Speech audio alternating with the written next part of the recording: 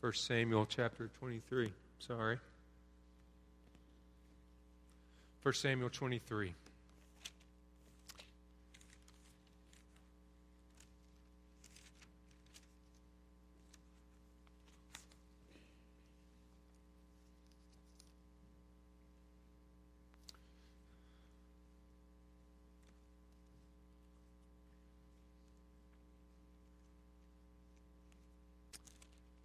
This summer,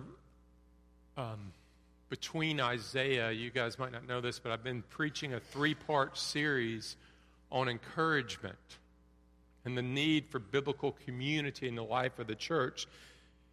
The first was from Hebrews chapter 3, verse 13. It says, "Exhort one another every day as long as it is called today, that none of you may be hardened by the deceitfulness of sin." The second was Hebrews chapter 10, verses 24 and 25. "Let us consider how to stir up one another to love and good works, not neglecting to meet together, as is the habit of some, but encouraging one another, and all the more as you see the day drawing near." And the third this morning is from 1 Samuel chapter 23, and this time we will look at an example of what that looks like in the life of Jonathan and David. Now, in 1 Samuel 23 to around 26, David is fleeing for his life. And he takes his family to the king of Moab. And you say, why would he do that? Because the king of Moab was family to him. If you remember, Ruth was David's great-grandmother, and she was a Moabite. So the times are so difficult for him that he takes his family there. Now the prophet Gad comes to him and says, "David, return to Judah. Come back to your homeland." So he went to the forest of Hereth to hide. And while he was there, a tidal wave of news hits him. The high priest's son, Abiathar, comes to him and says, "Saul has killed all the priests at Nob." And it's the news of the day. It would be like hearing that Donald Trump had killed all the Baptist pastors in Georgia. It's huge news. How could this happen? And everybody in the country is full of fear that he is going to kill us next if we help David. So in the midst of this, David's alone. He's isolated. He's full of fear. And his brother Jonathan comes to him, and he strengthens his hand. That means he strengthens his faith, not by telling him how great he is. Man, if you can kill Goliath, you can do anything. No, by telling him the promises of God. So let me just read 1 Samuel 23, and I'll just read from verse 15 to verse 18, and then as we preach, we'll go through essentially the rest of the chapter. David saw that Saul had come out to seek his life. David was in the wilderness of Ziph at Horish. And Jonathan, Saul's son, rose and went to David at Horish and strengthened his hand in God. And he said to him, "Do not fear, for the hand of Saul my father shall not find you. You shall be king over Israel, and I shall be next to you. Saul my father also knows this." And the two of them made a covenant before the Lord. David remained at Horish, and Jonathan went home. Let's pray for our time.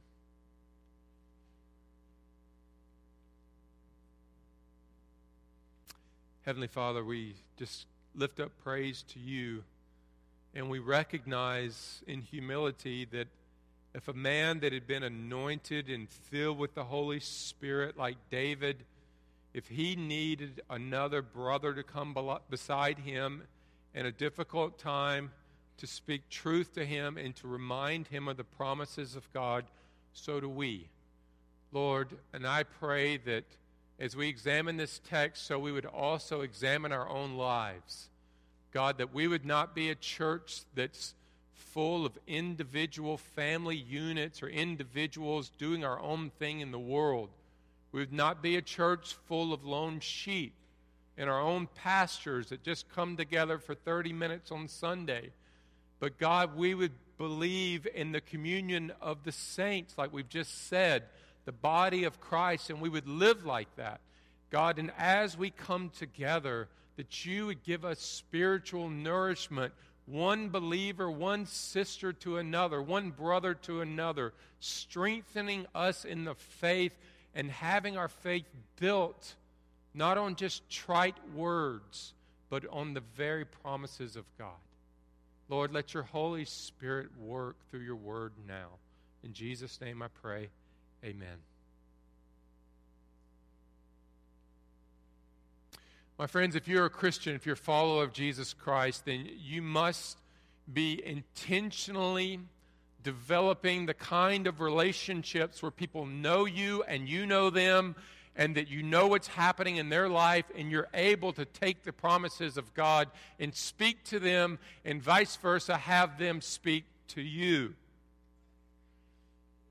Years ago, I met a man by the name of Henry. Henry told me that he had been struggling with schizophrenia for years, close to 20 years. He told me that when he graduated from Auburn, he was working in the financial investing market and making huge money. And then suddenly he began to make terrible mistakes. He began to do things that were out of sorts for him. He began to take risks, do insane things. Finally, he found himself, woke up, he said, and I was in South America going down the coast in a speedboat, and I had no recollection how I got there. He said, soon after, I was diagnosed with a lot of things, and one of them was schizophrenia. He looked at me and said, Rusty, I would have committed suicide many times if it was not for my relationship with Peter. Peter was his pastor when he was at Auburn 20 years previous. And after that, he said, Peter would contact me in my times of struggle about every other week and just speak words of truth to me. And he said again and again, I would be struggling. I would be struggling with suicidal thoughts and tendencies.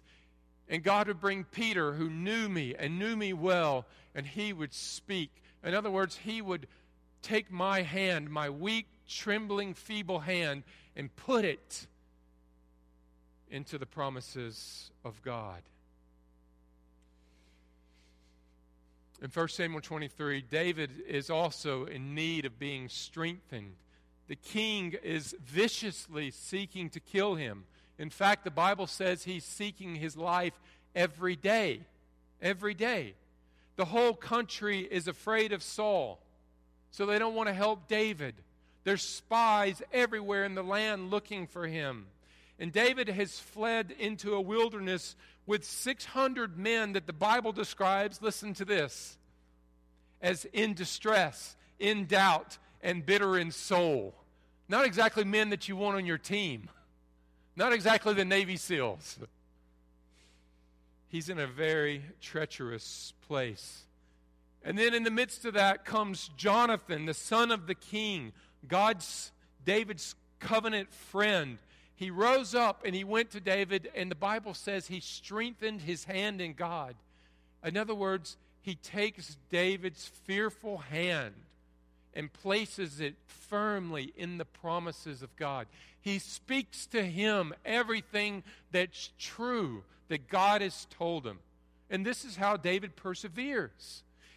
He is repeatedly strengthened by the people of God. God used Samuel, Jonathan, Ahimelech, Abiathar, and Gad to strengthen David's hand in hard times. Now, it's completely true that God promises to keep us in his hands. Yes? John 10, verse 28. I give them eternal life, and they will never perish, and no one will snatch them out of my hand. It's true, we believe in the perseverance of the saints, that when you're born again, you will persevere to the end because God has sealed you with his Holy Spirit. But it's also true that we're called to persevere. Matthew 24:13. The one who endures to the end will be saved. So those born of God are eternally secure in His power, and yet on the other hand, we are called to persevere in the faith through the means of grace that He gives us. Okay, so then we need to ask this question. What are the means that God gives us to persevere in the faith? And there's lots of them, right? There's the preaching of the Word. There's the Lord's Supper. There's fellowship with the believers. There's prayer. There's reading the Word. And this is what we see here. Jonathan in fellowship, coming along beside David, strengthening him in his trials. Now, my friends, sometimes you and I, we see and we know fellow believers that are struggling, don't we? Struggling deeply, hurting in their faith, struggling with depression, struggling with loss, struggling with questions of why am I not married, or why did I marry this person? They need encouragement. They need exhorting. And sometimes we don't do anything. And then we have to ask during those times, why is that? Several reasons, maybe. Sometimes we just prefer to avoid any kind of hard thing of sacrifice. And we know that saying hard things and being truthful to someone can be confrontation, and we don't want that. Or perhaps we just love our friendship with this person so much that we're fearful of jeopardizing it, so we don't encourage them. Or maybe we just don't believe that God could use someone like me, someone that doesn't have the Bible memorized and has only been a Christian for such and such amount of time. Listen, the truth is, if David, anointed with the Holy Spirit to be the king, a man after God's own heart, a hero in the nation that they sing songs about, if he needs fellow believers to come along beside him, to strengthen him, to speak truth to him, then we do as well. I don't care how long you've been walking with the Lord, how you know the Word, how Spirit-filled you are. We are needy people, and what we need is deep, intimate friendships in community where people can speak the promises of God to us. And on the flip side, we need bravery, we need strength, that when the Holy Spirit guides and leads us in those friendships, to be able to take the promises of God and speak them like Jonathan does here. So here's the main idea today, is we all need our hands strengthened by others in Christ. There's two things that we want to see about that. First is human treachery. Human treachery. If you'll look at your Bibles at verses 5 to 7. Verses 5 to 7, 1 Samuel 23. And David and his men went to Keilah and fought with the Philistines and brought away their livestock and struck them with a great blow. So David saved the inhabitants of Keilah. When Abiathar, the son of Ahimelech, had fled to David to Keilah, he had come down with an ephod in his hand. Now it was told Saul that David had come to Keilah, and Saul said, God has given him into my hand, for he has shut himself in by entering a town that has gates and bars. And Saul summoned all the people to war to go down to Keilah to besiege David and his men. David knew that Saul was plotting harm against him, and he said to Abiathar the priest, bring the ephod here. Then said David, O Lord, the God of Israel, your servant has surely heard that Saul seeks to come to Keilah to destroy the city on my account. Will the men of Keilah surrender me into his hands? Will Saul come down as your servant has heard? O Lord, the God of Israel, please tell your servant. And the Lord said, he will come down. And David said, will the men of Keilah surrender me and my men into the hand of Saul? And the Lord said, they will surrender you. Keilah was an armed city. They called it the citadel, which is really what its name meant. It was close to the Philistines, and so it came under attack. They would come down to rob the grain harvest. Everybody loves free food, right? King Saul, who would generally protect it, was too busy chasing David around the country every day. And so God tells David, go with his 600 bandits to Keilah. Now Saul hears that he's here. He's in the citadel. He's in the force, or the fortress. So he gathers a large army and he heads there to kill David. David then turns to the high priest, Abiathar, and he says to him 2 questions. Will Saul come down? Is he coming? Yes. Will the men of Keilah, even though I've delivered them, will they surrender me? Yes. Now the text says in verse 13, David and his men who were 600 arose and departed, and they went wherever they could go. And so he saved the city, and yet the city would betray him. And he flees, and he has nowhere to go. He has no home. So now he goes from Keilah, who would betray him, to the Ziphites, who do betray him. Verse 19 and 20. Look there in your Bibles with me. Then the Ziphites went up to Saul at Gibeah, saying, is not David hiding amongst us in the strongholds at Horosh on the hills of Hachilah, which is south of Jeshimon? Now come down, O king, according to all your heart's desires, to come down, and our part shall be to surrender him into the king's hands. David flees into the wilderness of Ziph, which is in Judah. This is his home tribe. The people who live there are his people. And when they find out that David's come, they go straight to King Saul and surrender him. And they say, David's in the wilderness, come. What does King Saul do? He knows it's a massive wilderness. He sends them back as spies. He says, no, you go and you watch for him. You gather more information. So you have spies all through the wilderness. There they are traveling with their animals.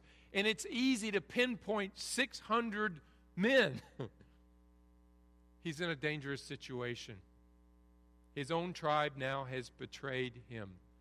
There's nowhere that he can go that they don't know about. And notice verses 25 to 28. Saul now is closing in on David. And Saul and his men went to seek him. And David was told. So he went down to the rock and lived in the wilderness of Maon. And when Saul heard that, he pursued after David in the wilderness of Maon. Saul went on one side of the mountain, and David and his men on the other side of the mountain. And David was hurrying to get away from Saul. As Saul and his men were closing in on David and his men to capture them, a messenger came to Saul saying, hurry and come, for the Philistines have made a raid against the land. So Saul returned from pursuing after David and went against the Philistines. Therefore that place was called the Rock of Escape. And David went up from there and lived in the strongholds of En-Gedi. So David learned that Saul was coming. He marched further south, and he goes to an area called the Rock. And it's beginning to look like the Rock would be the grave for him. And it's a real nail-biter. As David is on one side of the rock with his 600 men, here comes Saul and his trained army towards him. And at the very last minute, he gets a rider, a messenger comes to him and says, the Philistines are attacking, come quickly. And David is saved. The Philistines are his unexpected savior. It reminds me of a story that I read years ago from a missionary couple named Henry and Marion Williams in the Bay of Islands. It was the 1800s, and they were British missionaries, and they left to go to the Bay of Islands in the South Pacific to live in a small hut to evangelize the natives that were there. And one day when they were there, they see something very unexpected. They see a boat. In fact, it's the Wellington, and it pulls into harbor, but it's not full of uniformed soldiers. In fact, the decks are crowded with people. And suddenly they see the lifeboats coming down and rowing towards shore. Henry Williams leaves his young family and he goes to find out what's happening. And he realizes that the Wellington has been taken over by 66 convicts, which were on their way to the Norfolk Islands. And now they are looking for somewhere to hide and somewhere to call home. And there's Marion Williams with her children and nothing separating her from 66 ruthless convicts. This is what she writes. We felt a great dismay at having a nest of pirates so near to us. I think I would have wrote something like this. Ah! My friends, what do you do during those times when it's so easy to be discouraged, fearful, anxious, maybe angry at why God would allow 66 pirates to come to your beach when you're just trying to serve Him? What do you do when you're betrayed by your tribe, by your people, by your friends, by your family? Yes, you pray. Yes, you meditate on the Word of God. But in David's trials, God repeatedly strengthens him through the people of God. God used Samuel, Jonathan, Ahimelech, Abiathar, and Gad all to come along beside the king and strengthen him. Listen, my friends, one of God's graces to us is the body. It's friendship in Christ. Friendship built on Hebrews 3:13. Exhort one another every day as it's called today, that none of you may be hardened by the deceitfulness of sin. Often we think that change and spiritual growth is very individualistic. So we think if I just read my Bible, do my quiet time, have my morning prayer, have my morning devotional, come to church for 30 minutes a week, then I'll grow spiritually. Perhaps, yes, those are means of grace, but you're leaving something on the table. Maybe you think, besides, it's just too complicated. It takes too much time to be deeply involved with people. Listen, the main reason living in Christian community is so important is that God Himself lives in Christian community. Lives in community. The Father, the Son, and the Holy Spirit, they're not individualistic. They live together in Trinitarian harmony for all eternity. And He has made you like that. You are built for relationship and community. And in His grace, He didn't just call you and set you in a pasture and just give you a Bible and give you the Holy Spirit, which are good things. He set you in a church. He set you in a flock of people. Because that's how He built you. I want to encourage you to live in community, in intimate community. And that means you're going to have to say no to some things. Say no to whatever you need to say no to so you can say yes to living in Christian community. What does that look like? Well, maybe, my friends, you need to say no to going to the beach every weekend, or going to a game every weekend, or going to travel softball every weekend, which are not bad things in themselves, so that you can be involved in a community of believers in a deeper way.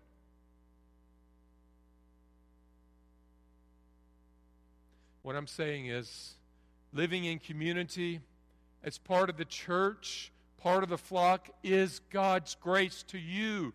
And it takes effort and it takes sacrifice. You have to be willing to say no to everything the world tells you that you have to say yes to, or your children have to be doing, or they'll be a mile behind. So you can be planted in with deep roots with God's people and grow and be spiritually nourished. Here's point 2. let's move from human treachery to divine faithfulness, verses 14 to 18 in your Bibles with me. I'll read that. And David remained in the strongholds in the wilderness, in the hill country of the wilderness of Ziph. And Saul sought him every day, but God did not give him into his hands. David saw that Saul had come out to seek his life. David was in the wilderness of Ziph at Horish, and Jonathan, Saul's son, rose and went to David at Horish and strengthened his hand in God. And he said to him, "Do not fear, for the hand of Saul my father shall not find you. You shall be king over Israel, and I shall be next to you. Saul my father also knows this." Did you catch those words? Saul sought him every day. The reason the Philistines were attacking Keilah, the city, is because every day Saul was out there looking for David. But God kept and protected David. And in the midst of Saul coming out looking for David, Jonathan sees his predicament. Jonathan rises up with a very different purpose than his father, and he goes to his friend that he's made a covenant with. And verse 16 says, he strengthened his hand in God. Notice, Jonathan was intentional. He went to see David with a purpose. He didn't just come to cheer him up. He didn't just come to say, "Oh, she'll be right. You'll be fine." He strengthened him intentionally, which means he took David's tired, worn-out hands, faith, and he placed it in the mighty hands of God's promise. Notice it, verse 17 in your Bibles. He says, "Don't fear." Everybody's after me. I've been betrayed by my own people. There's spies everywhere. Don't fear. Remember, the king with his professional army a few miles away. Jonathan said, "Don't be afraid." Why?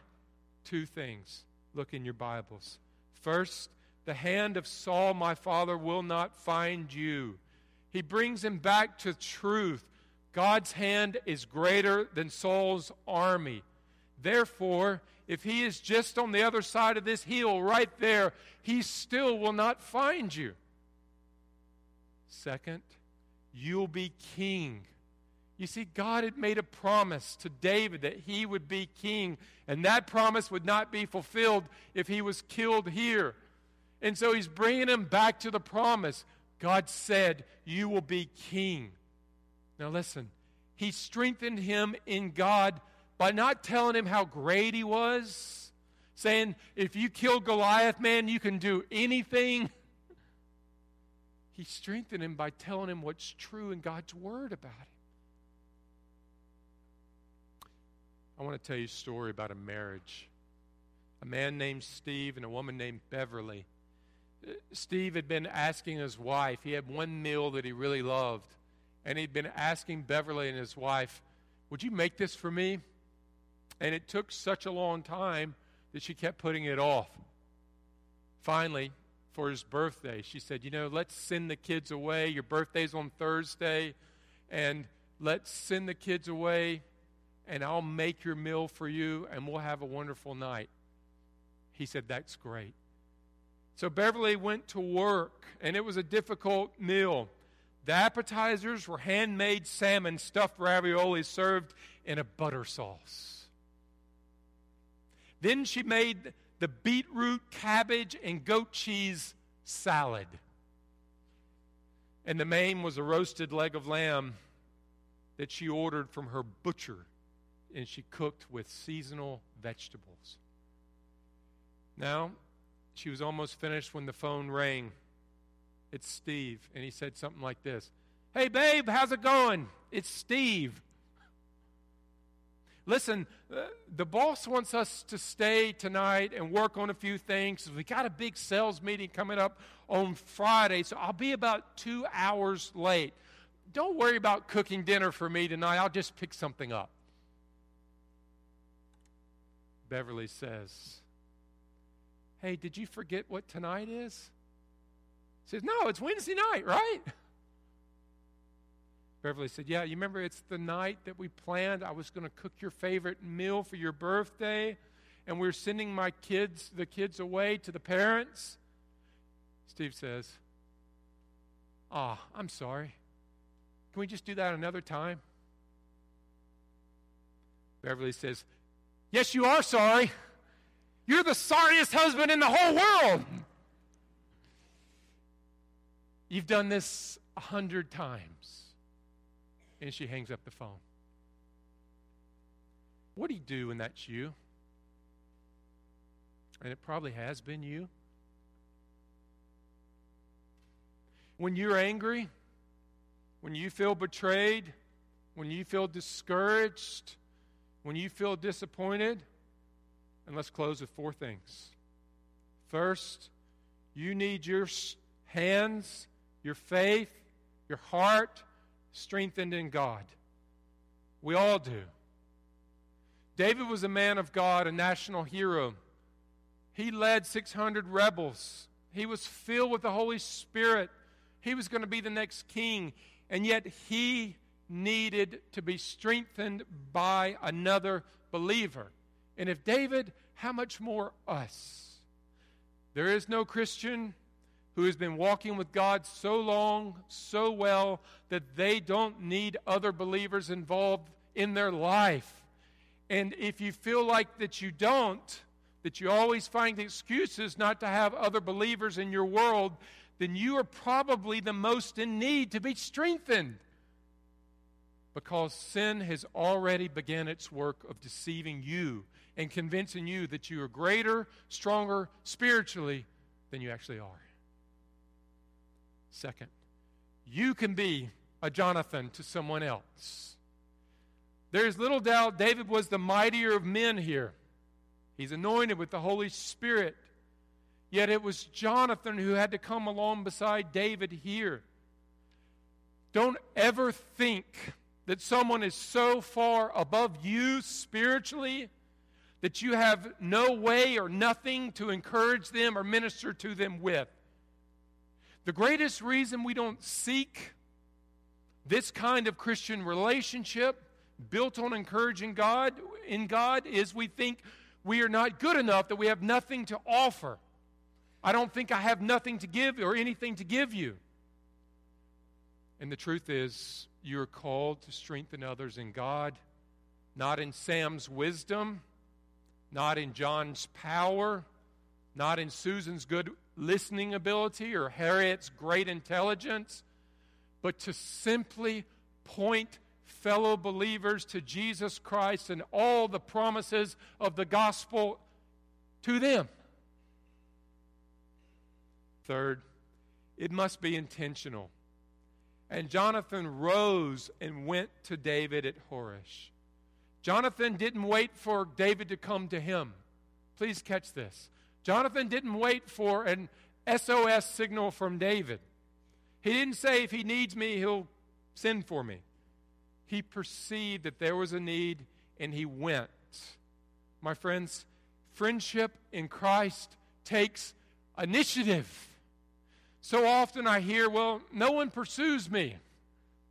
No one calls me and asks me for coffee or tea. Jonathan rose and he went after David. I want to encourage you, pursue friendships and fellowships in Christ, and that means you've got to be intentional. Setting up times to meet with people, seeking people out, having them in your home. And I want to say lastly, asking people to disciple you. You know, we're starting Wednesday nights and we're starting Sunday mornings, and I really want to plug that right now. Wednesday night is all about discipleship. I want to encourage you, get involved there. Get someone under your hood into your life. It is part of God's grace to you. Get a Jonathan who will strengthen your hand in the Lord on Wednesday night. Sunday morning is all about community. I want to encourage you, don't live as a lone sheep. Lone sheep get devoured by the wolves. Get involved in community through our Sunday school classes here. Last thing, we'll close with this. You will only strengthen others if Christ is strengthening you. When you become a Christian, Christ makes us new. But what is new in you is Jesus. He is alive in you. And my friends, we are like a cup. And the more that we spend time, we worship, we fellowship with Jesus, the more our cup is filled with His grace, and He gives you the ability and the power to minister to other people. So it's not what's true about me or you or some great gift. It's God's grace to you, which comes as you commit to worship and spend time with Him. Amen? Let's pray. Father, You've uprooted us from the world. You've put your Holy Spirit in us, Christ in us. That's what it means to be born again. And you've rooted us in the church, the body of Christ. Lord, help us to have our minds, our thinking transformed. Lord, we still need your grace. We still need to grow spiritually. And that comes through having men and women coming along beside us with the truth of God's promises, people who know us and can minister to us in our everyday life. Lord, let us honor you as a church, and let us have the humility as believers to say yes to that, and no to the challenges and the temptations of the world to just do my own thing and live my own way apart from the body. And we pray all this in Jesus' name.